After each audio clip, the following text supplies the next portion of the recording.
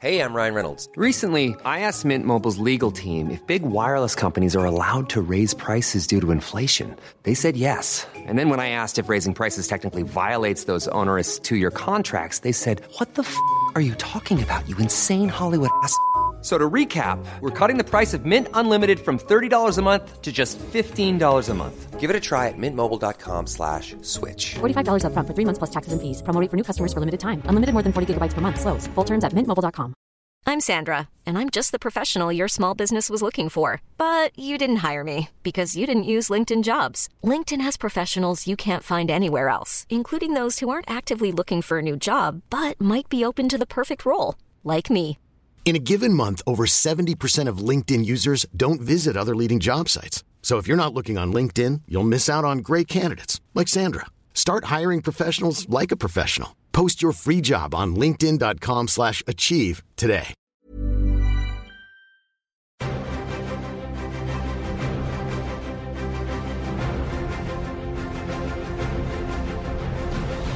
Hello and welcome to a very special bonus episode of Cinematic Universe. I'm Joe Cunningham, and joining me to help make sense of my madness are... No one can make sense of your madness. Seb Patrick. And James Hunt. This is the long-promised episode where you get to hear me watching 18 Marvel movies over a 40-and-a-half-hour span, as it ultimately panned out to be. Also 6 short movies as well. And kind of my decreasing attempts to try and talk about the films and understand the films. I like how you started off with like a really deep analysis, and then by the end you were like, Hella's costume is good. Well, there was one of the later ones where you weren't even talking about the film you'd just seen. You were talking about a previous one. It might have been Ant-Man. I think I was like, I've started thinking about Age of Ultron a bit more. Anyway, listeners, you are now over the course of the next, I don't know, 40 or 50 minutes, if you really want, you're going to get to listen to my reactions to each of those films, listen to my descent into madness, and then at the end, if you rejoin us, we're going to have a brief chat about what happened afterwards, and also a little tidbit on Infinity War as well. So I hope you enjoy, and we'll be back at the end. Good morning, everybody. The MCU marathon is just about to start. I have got Iron Man queued up in the Blu-ray player behind me. And yeah, it is 7 a.m. Minor panic during the night when I woke up in the middle of the night and couldn't get back to sleep for half an hour. And I thought, oh no, I've lost before I started. But I got back to sleep. And now I'm bright-eyed, bushy-tailed, raring to go for the next 40-odd hours, whatever it's going to be. So you can follow me on Twitter using the hashtag MCU Charity Marathon, and I'll be posting these little updates to SoundCloud throughout the day as well, which will all be edited together to form a podcast. I've got my coffee, I've got a pan of chocolate. I couldn't be more ready for this. So let's do some Iron Man. Right, there we are, one film down. That was Iron Man. We're 2 hours in, and I'm feeling awake now. This is good. One film down, 17 to go, and some short movies.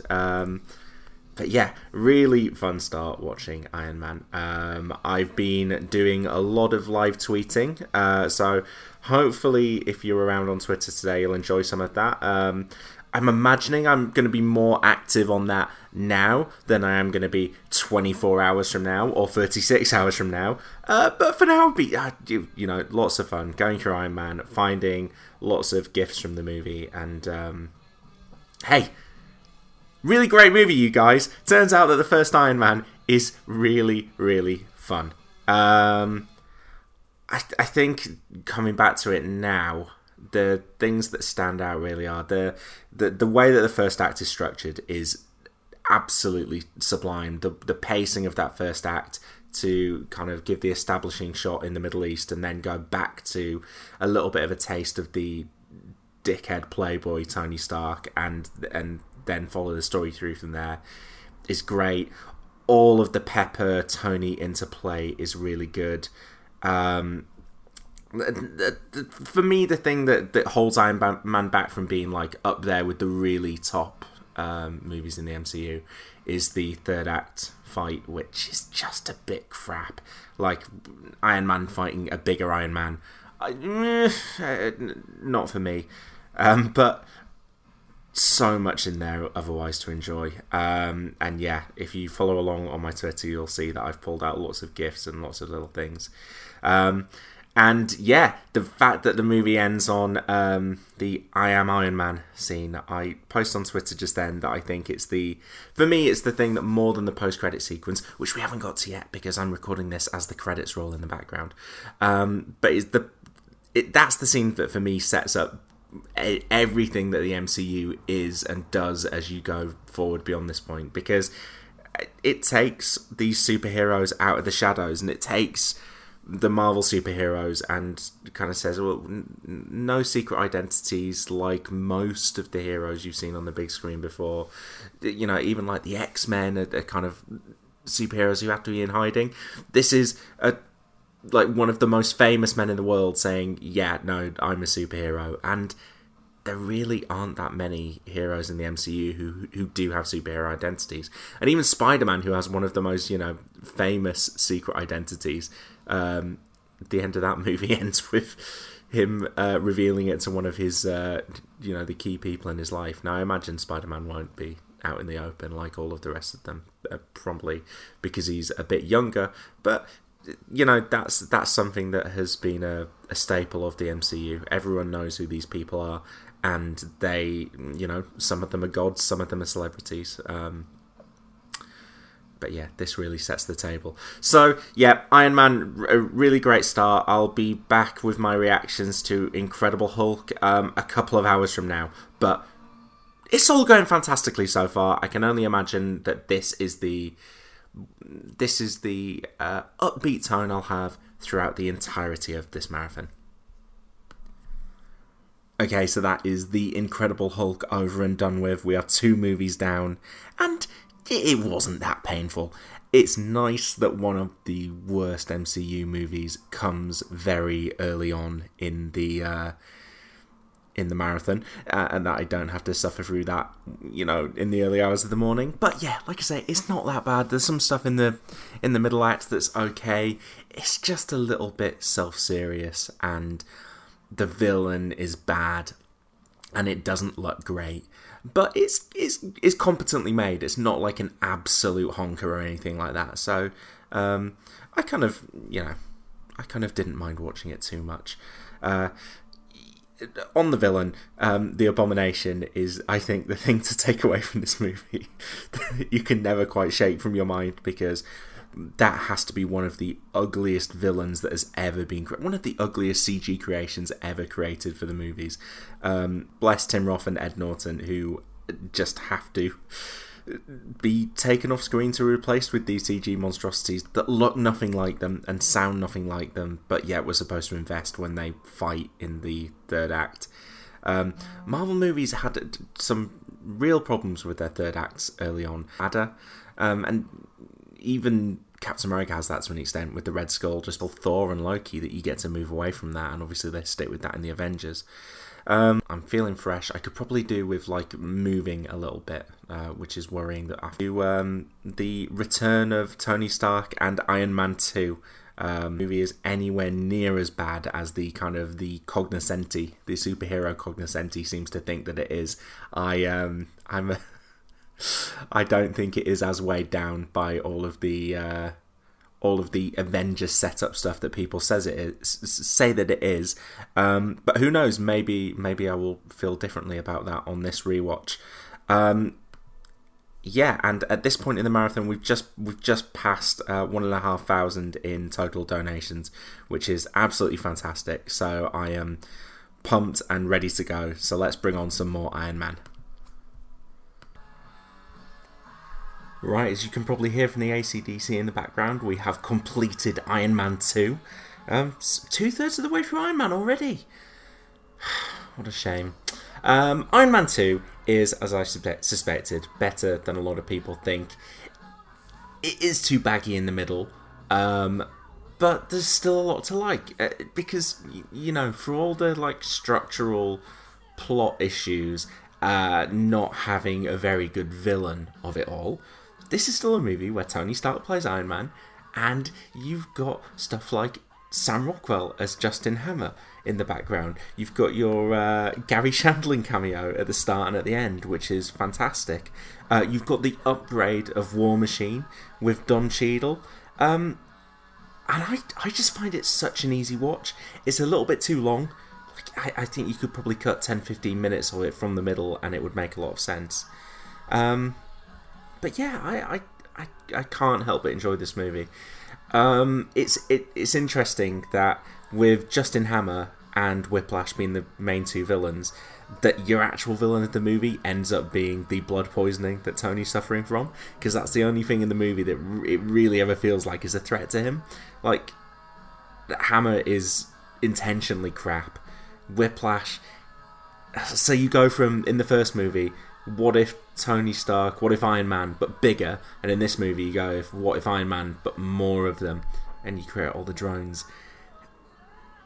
It doesn't work, whereas the stuff with Tony and the palladium poisoning, you're like perspective to examine his legacy and in turn to look back stuff, because Tony Stark's an interesting character and he's interesting as well when he is, which is what happens in Iron Man 3 as well, and in Age of Ultron to an extent in the movie.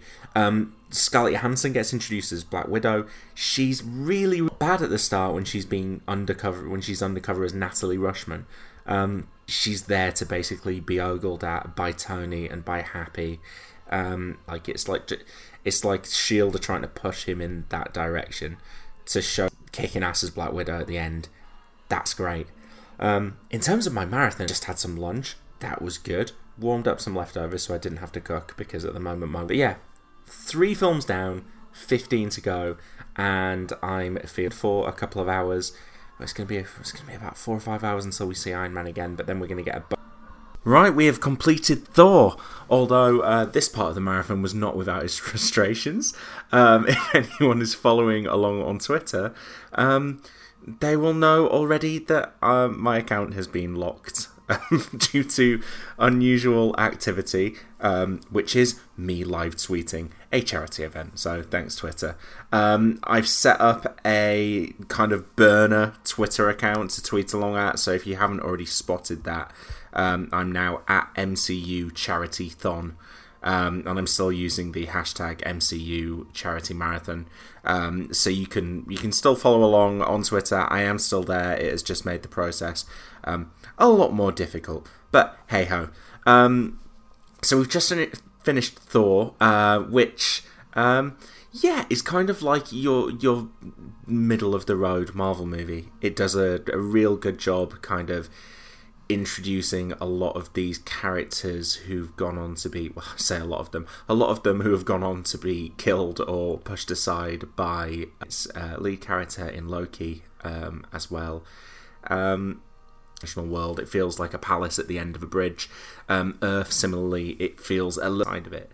What you actually get is like a really hilarious. But I do love the fish out of water comedy. Some of them have been written out since, but I like Selvig. I love the scene where Selvig and Thor go to the bar, so maybe she will get brought back at some point. So I think Branagh is the best and worst thing that happens to it as a director, because he kind of falls short in others. But it's nice that it comes along at this America when we knew the Avengers was definitely coming next.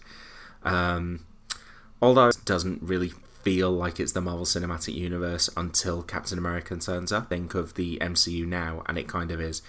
It's Iron Man and it's Captain America, and then movies in the MCU. Definitely top 3 is Captain America: The First Avenger, and that's coming up next. I've no idea whether it will do, but at least I'm able to continue to follow along with that. Let's go back to the 40s and see Captain America.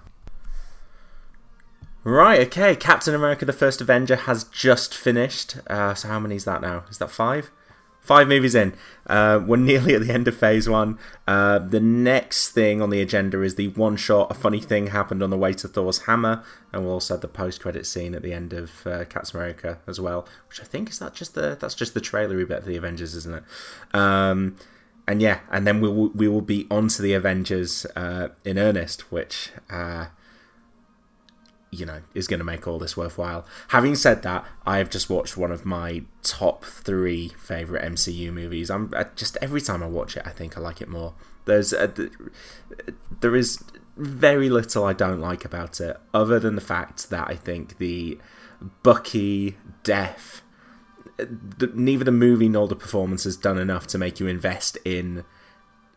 to emotionally invest to the extent that Captain America does, and then the movie has to move on past it so fast to get to all the Red Skull third act bits and pieces that I don't think it has the impact that you want it to for the Winter Soldier either, because that's really the only reason it's there, is to set up the Winter Soldier. Having said that, talk about all of the good things about the movie. Chris Evans is perfect. He's great as Skinny Steve. He's great in the transformation scene. It has the best moment in the MCU where Hayley Atwell reaches out to touch Chris Evans' pecs. It's the supporting cast: Stanley Tucci, Tommy Lee Jones, all of the Howling Commandos, Dominic Cooper. Like it just, the list goes on and on in this film. They're all so good. Like, I didn't get a chance to tweet about Toby Jones until about 80-90 minutes into this film, and he is fantastic.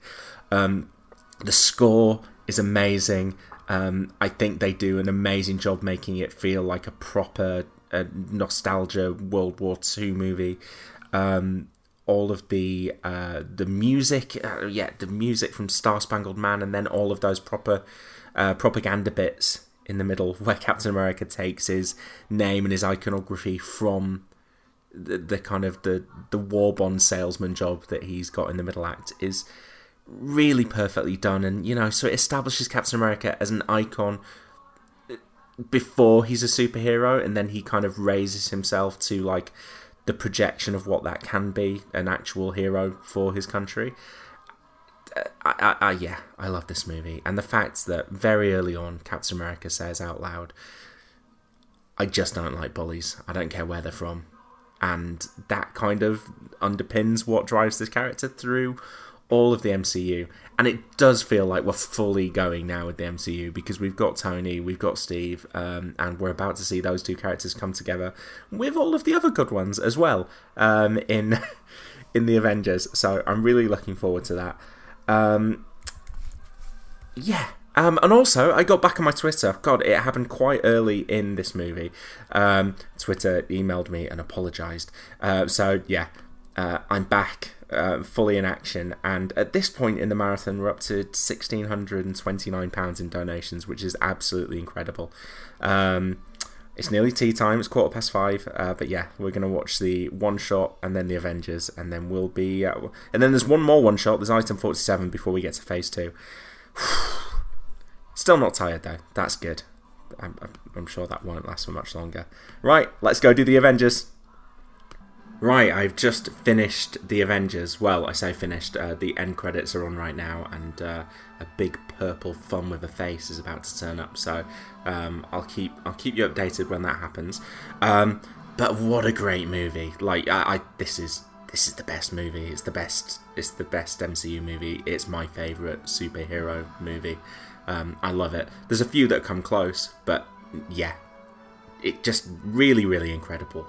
Like I'm live tweeting all of these like moments, little gifs on Twitter, and I just couldn't keep up with this. Especially once you get to the Battle of New York at the end, there is just so much going on, and character moments here, little jokes there. Oh, hang on, you guys. Right, Thanos is here. I'll let you experience this with me. So we're looking across space, and there's a Chitauri who is not really happy about what's gone on here. Big floating rock in space. Looks like there's a throne of some kind. I can't tell you how excited I was when I saw this in the cinemas for the first time. Oh, he's about to turn around. I ran home from seeing this in the cinemas and like Googled Thanos, and I was like, who is this guy? What's going on? This is incredible. Who is, like, I was just buzzing from this movie when I first saw it in cinemas. There he is. He turns around there with his shining blue eyes and his evil grin and his gold helmet. And honestly, I don't think he's ever looked as cool as that since. Yeah, certainly not from what we've seen of him for Infinity War. But yeah, okay, so that was Thanos. So yeah, going back to the movie, so many great moments. The Battle of New York is... there isn't a superhero third act. I can't think of an action movie third act that is that good. It is just a non-stop, moment to moment, like incredibly coherent action sequence where all of the characters get even weight. You know exactly where everyone is in relation to each other. And this comes at the end of a movie where you've had this seemingly impossible task, at least at the time it seemed impossible, to balance all of these characters who are leading players in their own movies and bring them together and have something coherent. And Joss Whedon manages to do that. He pitches a story that feels like it is relevant to all of them, and basically for most of the film goes, well, what can we make it so the Avengers are their own villain? Loki is ostensibly there pulling all the strings, but the film basically gets by on pushing all of the pressure points of your various characters and seeing how they react to each other. But then you also get to like revel in the just pure superhero joy of any time shit does hit the fan, they immediately forget their differences and start fighting to save the world. I really love this movie, and I had an absolute blast watching it. We've also gone over the 12-hour mark in this marathon, so that's not quite a third of the way yet. I figured out that 24 hours from now I'll be watching Thor Ragnarok, so yeah. Still a long way to go, but I'm still feeling good. It hasn't quite got to tiring time yet. I've just had my tea. My wife got to me some chicken and halloumi wraps. They were delightful, so, you know, if anyone's keeping tabs on my, like, kind of my well-being as I go through this, I'm staying well-fed, watered, I'm hydrated, I'm feeling good. I'm raring to go for Phase 2 of the MCU. The only thing that's left before that is the one-shot Item 47, which I'm going to watch a second from now. So stay tuned, and then we'll move on to Iron Man 3. You might be able to hear in the background that we are right at the end of Iron Man 3. Can You Dig It is still playing. You can't end Iron Man 3 and not feel like peppy and upbeat and ready for life, because Can You Dig It is just such a wonderful piece of music, and I've been clicking and dancing along on the sofa as it's been playing. I'll just watch it now. It's great. Again, I think we've got to the end of a real purple patch in the MCU. For me, going Captain America the First Avenger, then the Avengers, then Iron Man 3 is just a wonderful stretch, and it's probably going to be my favourite stretch for all of this, because I'm going to be too tired to enjoy the other good films when we get to them tomorrow. And the next one is not great. We've got Thor: The Dark World next, which I had to watch for the podcast like a month ago, so no one should have to watch Thor: The Dark World twice in that short succession, but that's what I'm going to be doing. But Iron Man 3, yeah, it's fantastic. I think the thing that holds it back is the Maya Hansen stuff. We know since the movie has come out that she was originally planned to be a villain, or the villain, perhaps, and it kind of got knocked back because of studio edicts. And instead we get Aldrich Killian as the main villain, who is like the least interesting, the least exciting villain that shows up in this movie, because you've got James Badgedale as a henchman in this, who's great. As I said, Rebecca Hall, who's interesting in her few scenes. And also the Mandarin, when he's in Mandarin mode, and when he's in Trevor Slattery mode. You can't talk about Iron Man 3 without talking about that reveal. It's wonderful. I love it. I understand there are people who don't, but they are wrong. It's amazing. It's amazing for what it does in the film, in terms of just kind of knocking you off your feet about 80 minutes in and just going, wow, this movie's not what I thought it was. But also, you know, just dodging those like really unpleasant stereotypes that come with the Mandarin. aside from that, I've just been tweeting pretty much the whole way through the film how interesting I think the film's exploration of Iron Man, of Tony Stark's identity is. Because you come out of the Avengers with that line from Captain America, which is, take away the suit, and what are you? And, you know, Tony Stark's response is genius playboy, genius billionaire playboy philanthropist. I'm getting tired. But at the end of that film, he goes through that hugely traumatic event, and it kind of changes his entire view of the world. And you see at the start of this movie that this is a guy who's going, yeah, take away the suit, what am I? And Shane Black does some really interesting stuff with kind of like the dual identity of Tony and Iron Man, like Tony literally kind of becoming one with the suit, but at the same time the suit kind of becoming like this Frankenstein's monster attacking Pepper in bed, and Tony kind of living one life whilst living vicariously through the suit. There's loads of really smart imagery, and I think for me what this film is about is Tony starting the movie and going, where is the line between Iron Man and Tony Stark? And then in the middle act of the movie, you take the suit away, and Tony is like forced to answer the question of what is he without the suit.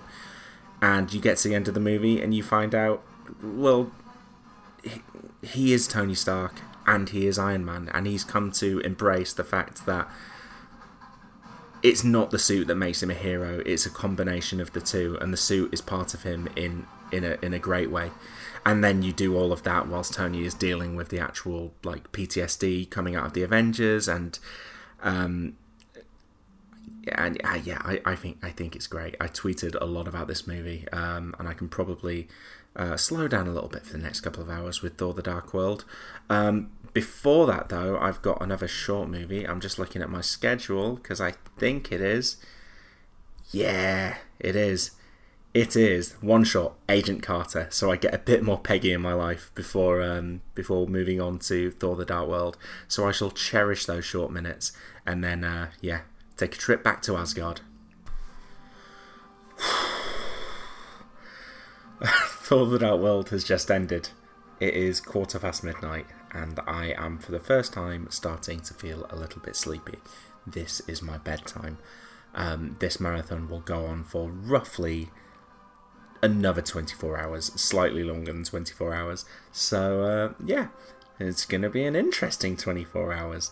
But yeah, Thor: The Dark World, it's one of my least favourite MCU movies. I can't pretend to get too excited about anything in it. I kind of struggled to tweet as we were going. Not helped by the fact that we covered it on the podcast last month.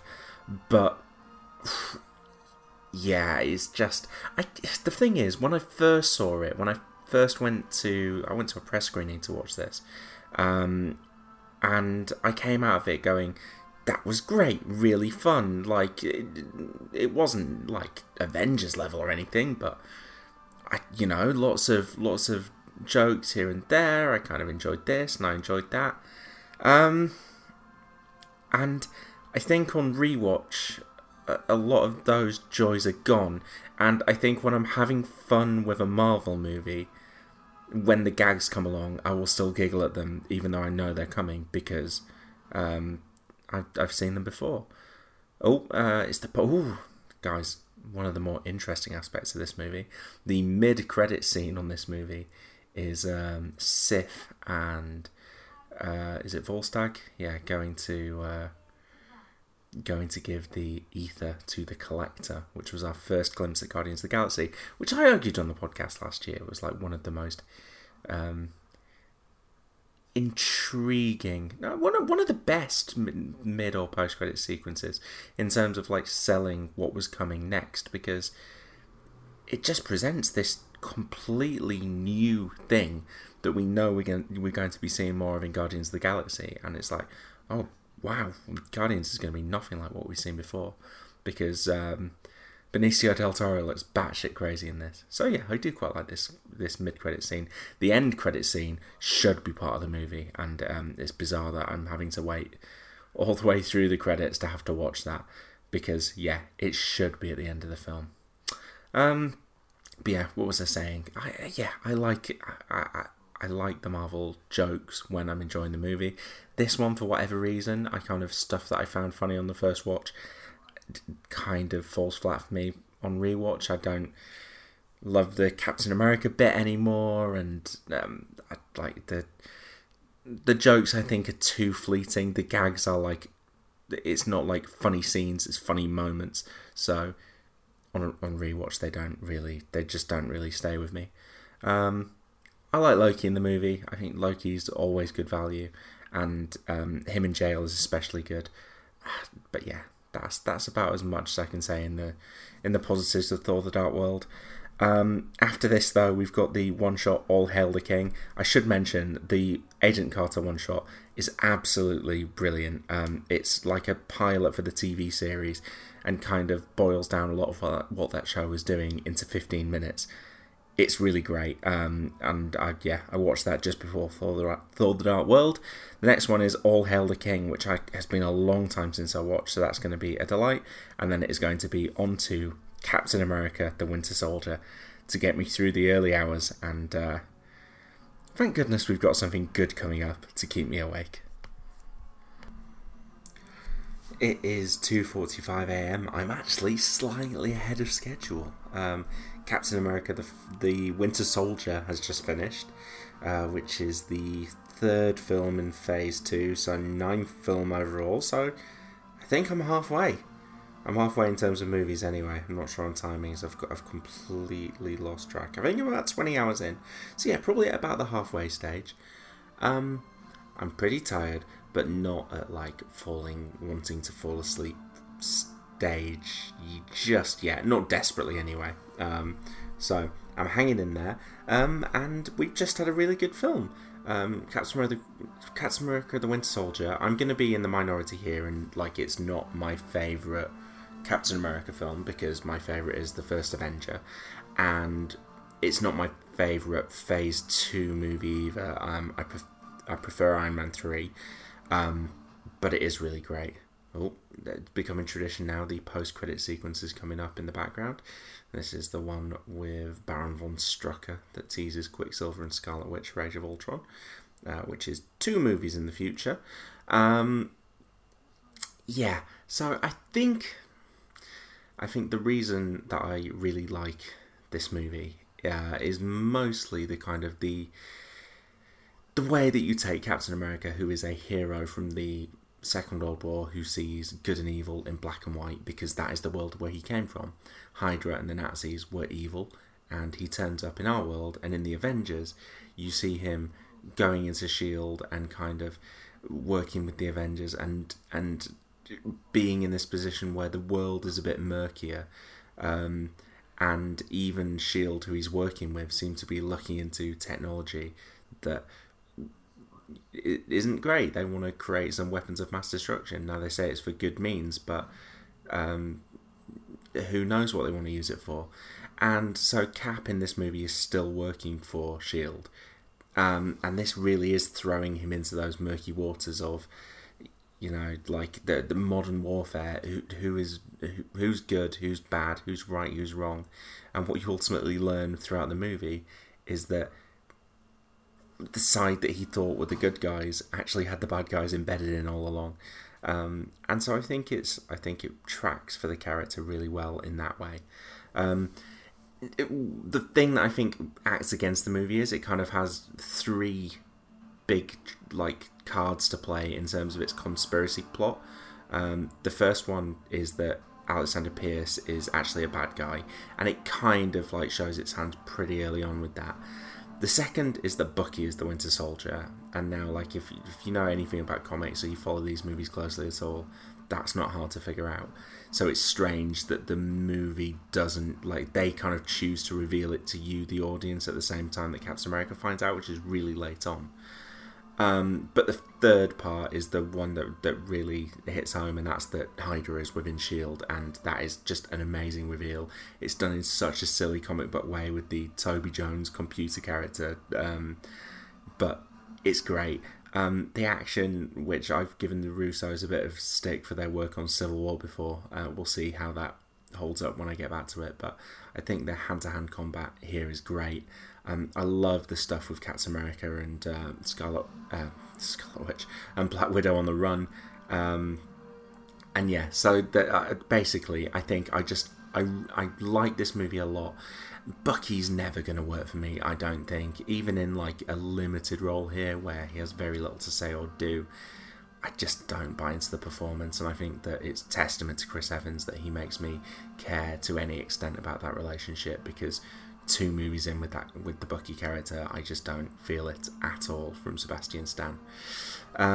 So yeah, that's probably why it's up there for me as one of the better Marvel movies, but not quite amongst my very favourites. But it's still very high up in the list. It's a great movie. And yeah, had a lot of fun with it. Guardians of the Galaxy next. Let's hope I don't fall asleep. Hey guys, I could do with a second wind right about now. Oh, I'm struggling. It's 5 a.m, 22 hours in. Guardians of the Galaxy has just finished. And yeah, I'm flagging. I'm really flagging. But I'm hoping that second wind is just around the corner. It occurred to me during watching Guardians of the Galaxy that I've probably rewatched that more than most of the other movies in Phase 2. Certainly more than Age of Ultron, which I don't think I've seen more than twice. Which, like, considering the amount that I watch these kind of movies, isn't very much. But Guardians of the Galaxy I must have watched a handful of times. The same for Iron Man 3, and probably Winter Soldier as well. So yeah, Guardians of the Galaxy is a film that I am quite familiar with. And I think it's easy to take for granted some of the stuff that it does really well in retrospect. But when you watch all these Marvel movies in a row, the thing that stands out for me here is quite how different this is from everything else. This is the first time it feels like Marvel has given you something utterly different to everything you've seen before. Thor had the opportunity to do that, but doesn't really pull it off. This feels like the worlds that you're seeing are different. There are different types of characters. You're opening up this completely different visual palette for the Marvel Cinematic Universe. The use of music isn't something we've seen there before, and it pulls it off. Like it's all really, really good. The character interplay is great. The way the characters are built, the way their arcs are constructed, both individually and as a group. I think it's done really well, and I think I said this kind of like the biggest compliment I can pay this movie, but the biggest criticism I can pay Guardians of the Galaxy 2 is that I get to the end of this movie and think, right, so after this film, which was mostly Peter Quill's story, I could go off and see a movie that like focused on any one of the other main Guardians, on Drax, on Gamora, on Rocket, maybe less Groot considering he's been destroyed, but you know, like they all seem like they're all people who have trauma in their past, and that's what's brought them together, and they all lack a family, and they've been able to construct one here. I think it's a shame that you go back to the Quill well in Guardians of the Galaxy 2 and go back to Peter and his daddy issues when we've already seen his mummy issues in this movie, and those are far more interesting. So that's my slight criticism. Having said that, I think the Peter Quill arc in this movie is fantastic. He starts off, we see him as a kid, so we know he's an inherently good guy, but when we first meet him in space, he's an asshole. And he says it late in the movie, he's like, I'm not an asshole. I might be a bit of a dick, but I'm not an asshole. And that is growth in this movie. I'm Sandra, and I'm just the professional your small business was looking for. But you didn't hire me because you didn't use LinkedIn Jobs. LinkedIn has professionals you can't find anywhere else, including those who aren't actively looking for a new job, but might be open to the perfect role, like me. In a given month, over 70% of LinkedIn users don't visit other leading job sites. So if you're not looking on LinkedIn, you'll miss out on great candidates like Sandra. Start hiring professionals like a professional. Post your free job on linkedin.com/achieve today. That is growth, and that is a character arc, and that's progression that Peter Quill has kind of led a life that's gone astray, and it's finding these people and it's finding this purpose that is nudging him back onto the right path. He's still a bit of a dick, but ultimately he means well, and that's good enough in this movie. So yeah, really enjoyed Guardians of the Galaxy as much as I could do for a film that is finishing at 5 a.m. in the morning. We're going on to Avengers Age of Ultron now, so wish me luck. Hopefully I'm still awake after the 141 minutes that this movie goes on for. Here we go. The Age of Ultron end credits music is playing in the background. I have finished Age of Ultron, which means there's only one movie left in Phase 2, and that's Ant-Man. I feel like I almost fell asleep 2/3 of the way through this movie, but I battled through, I powered through, I kind of gave myself the goal of, just remember there's that amazing scene where Vision and Ultron chat about the fate of humanity at the end of the movie. That's the thing you need to get through for. And I did, and it was great.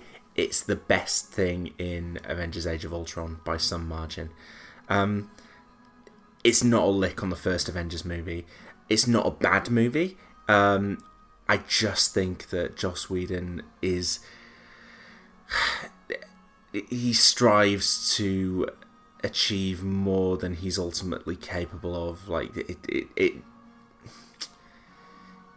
his ambition exceeds his reach in the end. And it ends up being a fine, if a little bit chaotic and muddled movie. Oh, speaking of chaotic and muddled, here's the end credits or mid-credit scene where Thanos turns up to collect the gauntlet from a cupboard somewhere. Now he's going to do it himself.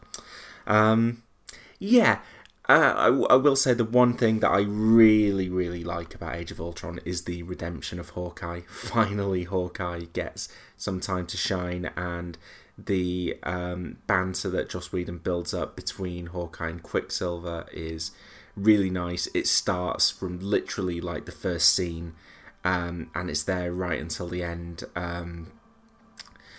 Also, getting to see a bit more of what motivates Hawkeye, going back to see him on the farm, meeting his wife, played by Linda Cardellini, who speaks the line, I'm totally supportive of your avenging, which is delightful. I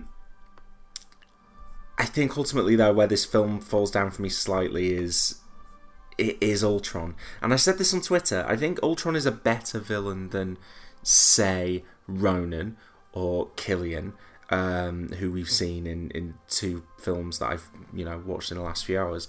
But those films don't feel like they are like rooted in their villain in terms of their success or failure. They feel like movies that have other stuff going on and a villain who happens to be there. So, like, Tony Stark's inner journey is the most important thing in Iron Man 3, and the team family dynamic is the most important thing in Guardians of the Galaxy. But kind of like the fate of humanity, that feels like it is the driving force of Age of Ultron, and Ultron's philosophy that to bring about peace, the only way to do that is to remove humans entirely from Earth. That feels central to everything that's going on, and it doesn't quite feel... it lacks a nuance. It's kind of like Ultron turns up and he says he just wants to wipe out the Avengers, and then it turns out he wants to wipe out all of humanity. It just lacks something. But this is a Joss Whedon film. There's loads of good moments. Thor is utterly wasted in terms of any kind of plot. He has that terrible subplot where he goes off to look for the Infinity Stones, but yet you've got the running gag with Mjolnir, which is really great. Vision's fantastic when he turns up. I think this is the film that so far has used Vision the best. And you end up with the new team at the end of Vision, Scarlet Witch, War Machine, Falcon, led by Black Widow and Captain America, as all of your kind of traditional Avengers scramble. So, Personally, I'm feeling a lot better now than I did about half an hour ago. I'm hoping that I've, powered through the darkest moments. Sunlight outside, people are waking up. I feel reinvigorated. So let's move on and let's meet Paul Rudd and have some Ant-Man comedy caper hijinks. It is 9:15 and Ant-Man has just finished. Ant-Man's an odd one in the MCU. It kind of starts slow. The characters don't establish that well. Like, Scott's got a very vague backstory in terms of the crime he committed. Paul Rudd's not really funny early on. Evangeline Lilly just has to stand there and disapproving. Hank doesn't really become interesting until he opens up to Hope halfway through the movie. And it's not that fun, not that dynamic until Scott gets the suit for the first time, and then it kind of catalyzes. The further you get through the film, the stronger it gets. And yeah, to the point that it's a rare thing for the MCU, but the third act is probably the best action sequence. Paul Rudd is knocking it out of the park by the end of the movie. We're at the post-credits scene now where Evangeline Lilly's finally going to get her suit, which is probably something to mention. This film does its female characters wrong. Judy Greer basically gets ignored. Evangeline Lilly should be wearing a suit but isn't. This should have just been Ant-Man and the Wasp. Obviously we don't see Janet Van Dyne, and it's just not a great look, but it's something that you kind of get a sense that the film is aware of, that the film has gone through various last-minute rewrites, what with the exiting of Edgar Wright, and we've now got a sequel that has a female villain, has the Wasp in the title, and has Michelle Pfeiffer joining as Janet Van Dyne, the original Wasp. So hopefully that is going to be corrected next time round. So I guess it's a fun film. It really grows on you as you're going through. The third act's good. The microverse stuff adds solid stakes. And there's some really amazing punch the air moments, like the tank being the keychain being an actual tank, or the Thomas the Tank Engine. Lots of tank stuff basically. Thomas the Tank Engine. There are two great moments. There's Anthony. It's just, I think it's better than it has any right to be, given the character and given the production history of it. But I've got to be honest, in the middle of this movie, it's jaunty and it's a fun watch, but it's not that deep. It's got some very surface level thematic concerns, but it's not that deep beyond that. And my mind kept wandering back to Age of Ultron. I was thinking about other things from that movie, and I think it would have been a bit better if I was a bit more ideal. It would have been ideal if I was a bit more alert for that movie, because that was probably the sleepiest I've been for a film. I was awake through all of it, but I just kind of certain things didn't sink in. I could completely forgotten about the whole Iron Legion stuff at the start, and that really does. I was sat there during Ant-Man going, that really does become quite an important thematic running point, that Tony kind of wants to shut down the Avengers. He wants there to not be a need for them anymore. And I wasn't thinking about that at all when I was watching the movie. So maybe I did Age of Ultron a slight disservice. Yeah, and then I was also remembering some other things that happened during the night, during the kind of the wee hours. I completely forgot that I randomly got retweeted by Judd Apatow in the middle of the night, who retweeted one of my Gary Shandling tweets, which I don't think it garnered me any more donations, but it was a fun, quirky little things happening in the middle of the night. But anyway, Ant-Man brings us to the end of Phase 2. So we are forging ahead now into Phase 3, and it is Captain America Civil War.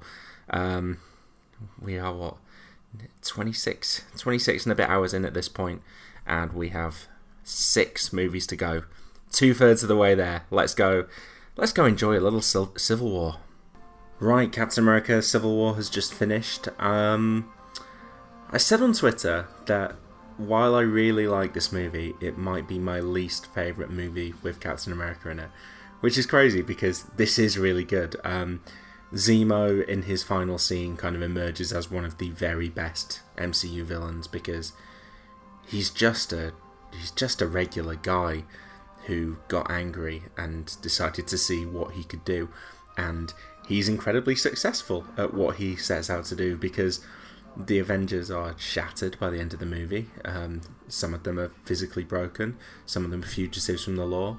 The friendships are shattered. He achieves his goal. And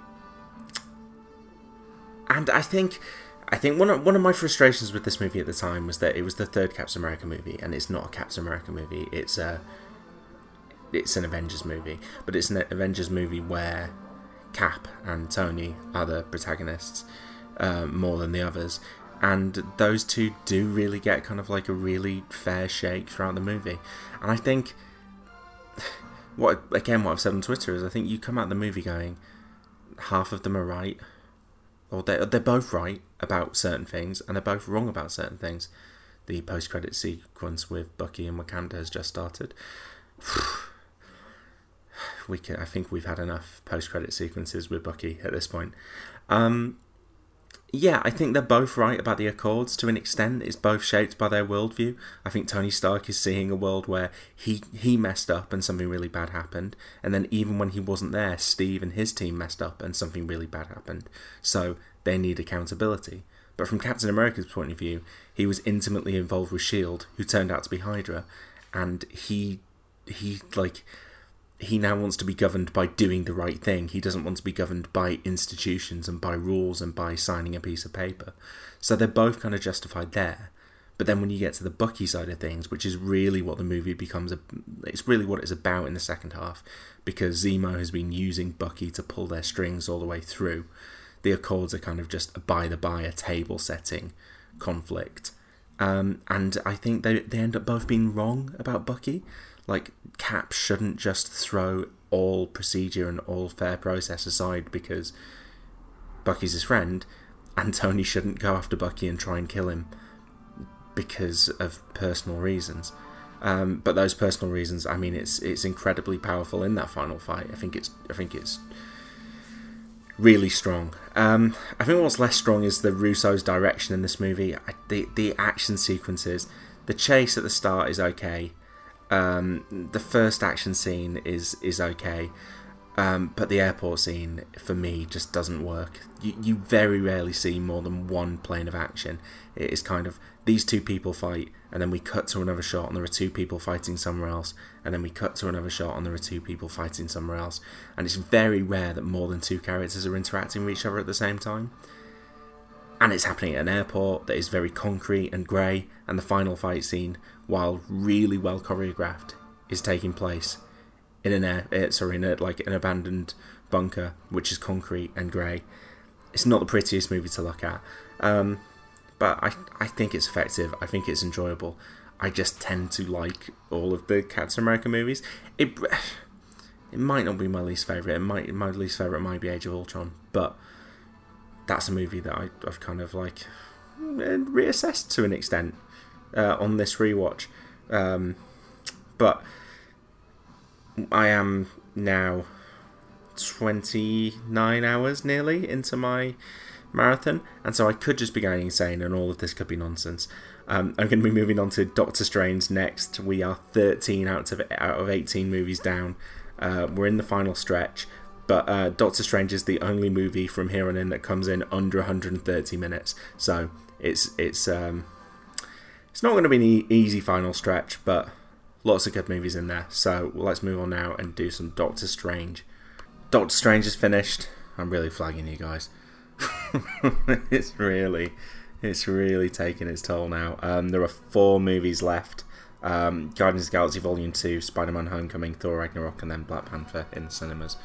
I think I might be existing purely on the astral plane at this point. I'm not quite with it. But hey, Doctor Strange, good movie. I'm going to talk mostly about the final sequences, which are amazing and kind of make me respect everything that came before even more. The last 20 minutes kind of rivals anything in the MCU.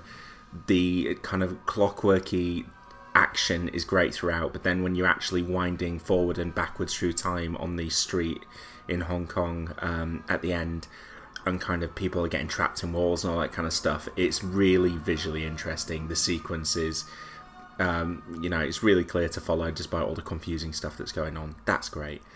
But then when Strange goes to the other realm and visits Dormammu for his bargain, that is sublime. Well, we've got a mid-credit sequence here in Doctor Strange. It's just coming in the background. Doctor Strange is having a little chat with Thor. We'll be seeing that again, slightly different, in a couple of hours. So I love the Dormammu stuff. It's so clever. It's everything that the film has been building towards. The film thematically is obsessed with time. Time is a thing that runs all the way through it, and that comes back in spades at the end. It's all of the Ancient One's lessons that it's not about you. That's what we see. We see him making the ultimate hero play. It's not that he's just willing to put his life on the line. He's willing to die again and again and again and again to make sure that the rest of the Earth doesn't die. And then it's about kind of what the Ancient One said about sometimes you've got to break the rules in order to serve the greater good. And he is breaking the rules, and it causes him and Mordo to split at the end. And Mordo's another character I love because he's a religious zealot, and I really badly want to see a sequel where that angle is explored in a superhero universe, and Chiwetel Ejiofor playing the character as well. That would be incredible. So yeah, I'm a big fan of Doctor Strange, despite kind of being lukewarm on Cumberbatch. The first 20 minutes, all of the hospital stuff is hit and miss. The comedy's hit and miss, but I just think it's so thematically strong. It's so visually interesting in all of its action sequences that I forgive it those kind of like minor quibbles that some of which I'd kind of expect from an origin story anyway. So yeah, that was Doctor Strange. I'm going to crack on with Guardians of the Galaxy Volume 2 now. Right, I'm going to start recording during the Guardians of the Galaxy end credits here because I think there's about 6 or 7 of them, and from what I remember, they weren't fantastic. So I'm just gonna get going. Kraglin's playing with Yondu's arrow at the moment. I think I've reached my lowest ebb of tiredness. If it gets worse than this, I'm gonna struggle. But yeah, 3 films left: Spider-Man, Thor Ragnarok, then Black Panther in cinemas. Guardians of the Galaxy Volume 2 is... it's okay. It's too long. It gives too much focus to the Peter's dad storyline. But the Yondu side of it works, but the ego stuff doesn't really. And there's basically a 10-minute sequence in the middle of the film where lots of characters and all of their various subplots just decide to say out loud everything that has been remained unsaid so far. So Nebula and Gamora have a good shout at each other and tell each other what they're really thinking. Yondu shouts at Rocket and says, "Here are all these things I'm feeling, and you're feeling them as well because we're the same." And then Ego has been keeping his stuff to himself, his secret plan to himself, and then he just says it out loud to Peter. He's like, "By the way, killed your mum." So some of that stuff is a bit silly. I'm just watching. There is the other Guardians team on screen now. They look cool. I'd watch them in a movie, even Stallone. Yeah. So like that stuff doesn't work, but there's still, when you get towards the end, there's still loads of lovely moments. All of the Yondu stuff in the third act works. The only problem is that the third act is conservatively about 90 minutes long. Yeah, so I like I say, I struggled a lot. We're nearing 4 o'clock, so nearing 33 hours in this marathon, and I'm feeling it. We are going on to the directorless Spider-Man Homecoming next, so I will blast straight into that because honestly I couldn't muster another thought on Guardians of the Galaxy 2 if I tried.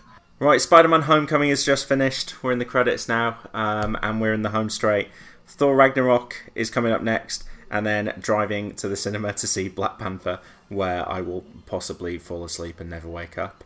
I'm doing alright at the moment, though, because my friend Miller is here now. Do you want to say hi, Miller? Hey, guys. Miller has turned up and has like perked me up. It's hard to be completely asleep with someone else in the room.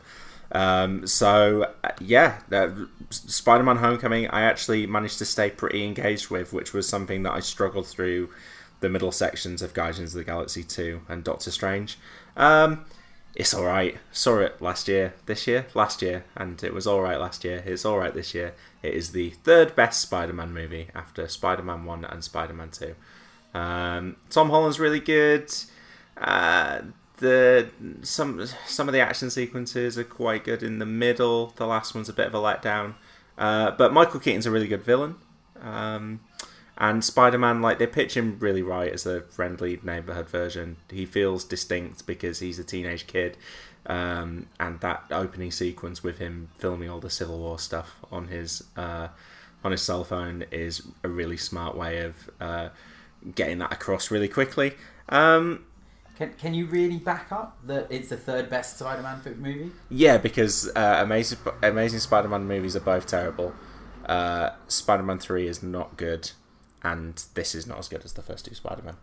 That's that's as clear as I can be. There is the mid-credit sequence on the TV now, which is Michael Keaton in prison, but don't really care about that. There's a cool bit at the end of the movie where Iron Man gets engaged to Pepper Potts, which is nice, because those are two characters that I've been invested in over the past 38 hours, dating back to 7 a.m. yesterday, so it's really nice to see those two guys finally get together. I don't have much more to say about Spider-Man Homecoming. It's fine. It doesn't have a director. That's a shame. But I'll be back with my reactions to Thor Ragnarok before we make our way to the cinema for the final stretch for Black Panther. Thor Ragnarok has ended nearly at the end of the marathon. One big part to go, though. Black Panther, the 18th and final movie. But because that is not out on Blu-ray or DVD or download or anything yet, I have to go see it at the cinema. So, Miller, we're going to be driving into town, getting our cinema on, and the unique challenge now will be trying to stay awake in a dark, silent room, and for 2 hours and 15 minutes as Black Panther's on. It's a good movie, so it shouldn't be too difficult. But I've been awake for about 37 hours, so it's going to be a bit of a challenge. So we just watched Thor Ragnarok, which I enjoyed more than I did when we watched it at the cinemas the first time around. I think knowing all of the stuff that Taika Waititi was just going to tear up and forget about, knowing the parts of the film that there wasn't going to be quite as much attention or care behind, you could just like focus on the bits that are really good. And to be fair, that is most of the movie. Everything that's on Sakaar, and they're on Sakaar for a long time, is amazing. Korg, Meek, Thor, most of them. It's all really good. Bloody Grandmaster. It's a very funny movie, and it's kind of like the perfect movie to arrive at this point in the marathon. Something that's really light and frothy and energetic, and looks really cool. And as you can hear in the background, the Mark Mothersbaugh score is one of the best in the MCU. I'm gonna have to do like all of my like top villains, top scores, top everything now that I've seen them all in a row. A thumbs up to Thor Ragnarok. It might move up my overall MCU rankings after that rewatch. But I'm going to have to hit the road, you guys. So I won't be live tweeting this last segment. I will record a little segment going into the cinema, and I'll record my reactions coming out of the cinema. And I might do a few tweets afterwards just to fill in any gaps. Unless I fall asleep and fail the entire marathon and have to return all of your charity money. I'll try not to do that. Okay. Let's go see Black Panther. I did it! It's over. I won. What do I win? Everyone's respect. These people doing the London Marathon today. I sat through 40 hours of Marvel movies. So it's 11:30 on Sunday night. I've just got back from the cinema for seeing Black Panther. I didn't fall asleep. There was lots of kind of head nodding and... oh God, I'm like, am I going to fall asleep? But there was one point at which I put my drink up to my mouth and then like my head jerked. So even in the process of having a drink, I was on the verge of falling asleep at any point. I was actually okay for like the first hour of the movie. It was the last hour that was really trying. But luckily, it's a good movie, and it's a bright movie, and so occasionally it was like bits of darkness that were lulling me into the abyss, and then suddenly the Wakandan sun returned, and I was okay again. It's hard to get too like super critical or go in depth about Black Panther, because this is actually the third time that I've seen it in cinemas, and I've spoken a lot about it in the last couple of months, and there's no kind of case of reassessing Black Panther here. It's a movie that I really like. I kind of found something more to like with every viewing. Obviously, it's got a great supporting cast. I will say that I think every time I go back, the character that I am more and more drawn to, the character that I enjoy the most, is M'Baku. Winston Duke is delivering one hell of a performance. The action's not great, the final showdown's not great, and I think even like the casino scene, I think sometimes is a little bit incoherent. But that's my only real major gripe with it. On first watch, I thought that maybe Chadwick Boseman was the least charismatic performance, that actually Black Panther was the least interesting character in his own movie. I don't quite think that anymore. I think it's just that he has such a great supporting cast, whereas he is playing quite a unique hero role, which is to be regal and a bit more considered and restrained than a lot of the other heroes in the MCU. So yeah, really enjoyed Black Panther. I'm going to try and do a couple of like follow-up little lists and stuff tomorrow after I've had a bit of sleep. But like kind of put together my top 5 movies, top 5 villains, scores, that kind of thing. We'll try and have some fun with it as I, try and make something, try and pull some interesting lists out of all of the stuff that I've just seen. I think also this would be a very good time just to thank everyone for the donations. I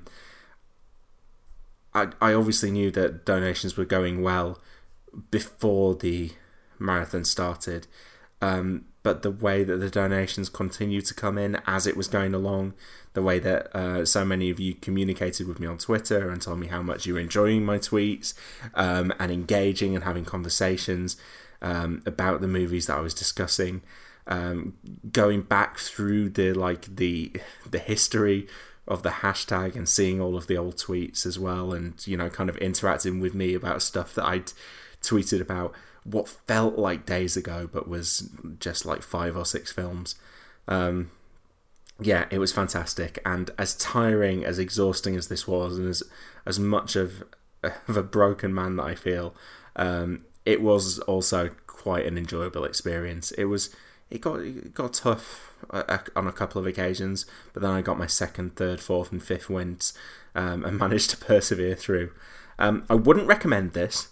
It's not the ideal way to watch movies, and there was definitely a couple, I think, that suffered because of the process. Weirdly, I had ups and downs. Thor Ragnarok and Spider-Man Homecoming, I was in quite a good place.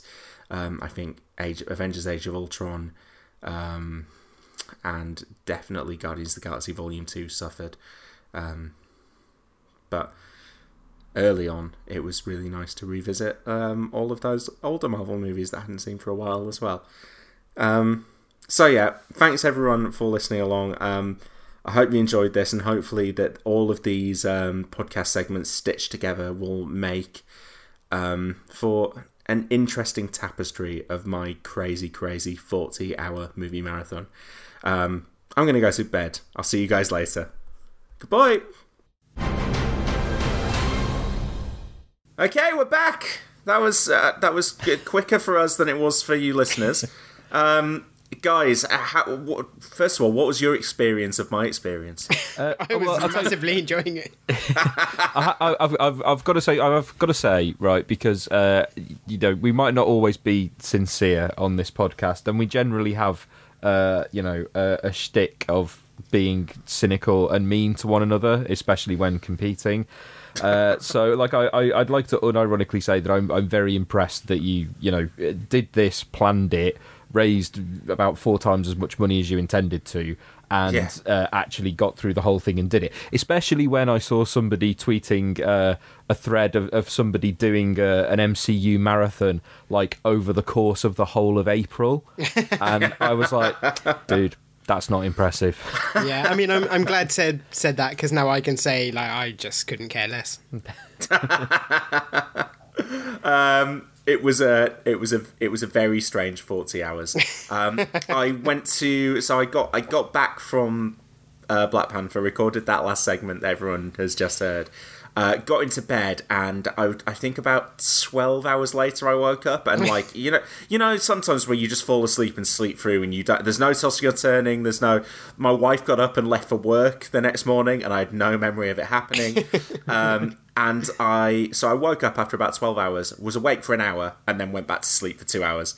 And then woke up for another hour, and then went back to sleep for another hour. Because I was just absolutely broken. I felt hungover. Like, I've never felt hungover without drinking. Yeah, I mean, I know you've done... and headachy. And, I know you've done these marathons before, but I think the reality is you're getting a bit old for it, Joe. Because I think I speak for me and Seb when I say we could not have done anything like this.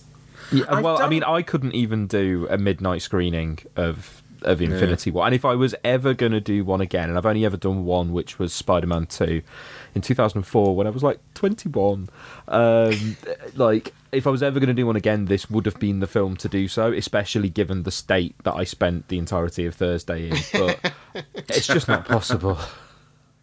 It's right. So you staying up to do that, and I think you were helped by, which I only realised when I was, because obviously I wasn't able to follow the tweets through the whole weekend, but when I realised that the point at which everyone who was chatting with you about it on Twitter, at least in the UK, was going to disappear because everyone was going to bed. So everyone had fun chatting along with you during things like, the lows like Thor 2. And then it's like, oh, you're going to be alone throughout the night, but you've got Winter Soldier and Guardians of the Galaxy to see you through the small hours. Well, luckily, I did have some American tweeters who joined in.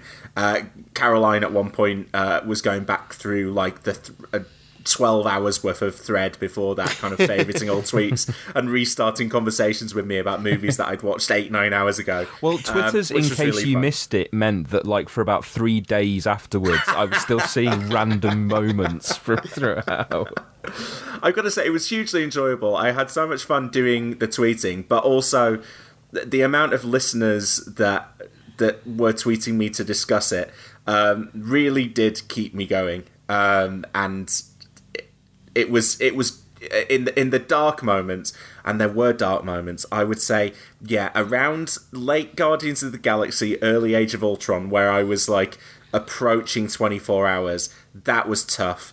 And Guardians of the Galaxy 2, and this is not a slam on the film, Guardians of the Galaxy 2, I think, was my lowest point. I was drinking a coffee during Guardians of the Galaxy 2, lifted it up to my mouth, and did that thing where, your head bobs when you're like trying to... You've done like almost like a 1 second micro sleep, and I was like, oh my god, the coffee is in my mouth, my laptop is in front of me, what is happening? And especially Guardians of the Galaxy, the way that film is structured, you think that it's about to end in 20 minutes, and it's actually got like a 50-minute final act. So I remember that happening in the cinema. I was like, oh, we're almost at the... still going. It's half an hour after that. That was a real stretch. My friend Andy turned up for the last couple of films just for a bit of moral support, and then he and my brother-in-law accompanied me to Black Panther. I think half to make sure I didn't die in the cinema, but also just to keep tabs on me and make sure that I wasn't asleep, that was a challenge. Genuinely, when I talk in that last bit of the podcast about there being like some bright bits, and I was like, yes, brightness, I can't fall asleep during this, and then they'd go underground. I was like, no, come on, give the Korea sequence, no good whatsoever. But yeah, it was really fun. It was difficult, but I don't think I've ever done anything quite that difficult in terms of like marathoning watching stuff. Like, I've done bits and pieces before, but I've never gone to like 40 hours plus, and I don't think I've gone to like 30 hours plus. Yeah, I mean, the problem is it's going to be even rougher when you do it next year. Yeah, that is So Reese said to me, he was like, if you did do it again next year, I was thinking, like, it's only a movie or two. I was like, yeah, but no, yeah, so 3 movies more, especially given the length of Infinity War, that's like 8-9 hours. I was going to say it's going to be another day on the clock. Mike Leader also, the former podcast Mike Leader, tweeted me and was like, there was one point where I was like, oh, he's up to Doctor Strange, he's on the back stretch. I was like, oh, no, they release 3 movies a year now. Doctor Strange actually means that there's like 4 movies still to go after that. Yeah. Our listeners will have now heard our Infinity War podcast, but I just thought I should briefly mention my viewing experience of that as well, which... so obviously Monday was my recovery day. I went back to I took the day off work. I went back to work on Tuesday, and then Wednesday night Reese joined me and we went to a midnight screening of Infinity War, and got back at about 3:30, and then had to be up at 7:30, 8 o'clock to get to work the next morning, and I felt like on Thursday night I was having flashbacks to the whole to the whole marathon on the Sunday, because my wife and we were browsing appliances for our new house on the internet, and I fell asleep in front of the computer. just literally sat up in front of the computer. She's a lucky woman, Joe. A very lucky woman. It's like, how the hell did I get through a 40-hour marathon? But I've just fallen asleep looking at Samsung fridge freezers. So yeah, that was the 19 MCU movies in a week, 18 of them in 40 hours. I wouldn't recommend it to anyone. But somehow it didn't break my spirit or love of the Marvel movies. Some of them maybe. But yeah, I actively was excited about going to see Infinity War, and it was. I think it was definitely all worth it in the end, especially, and this can't go without saying, because of all of you guys and all of the donations that you made. We at the time of recording now are up to £2,020, which feels like a lovely, nice round number, 2020. So thanks to everyone for supporting the fundraiser, and hopefully I can be back doing it again in a year. No, I'm not. No. Yeah. You could just leave out Thor 2, just substitute in Infinity War. Well, what, like the AMC marathon? Sick burn. Okay, thanks for listening to this mini episode. Hopefully you enjoyed my descent into madness. If you haven't already, go back and listen to our Avengers Infinity War podcast, and we'll be back with a minisode next week. Thanks for listening, you guys. Goodbye. Goodbye.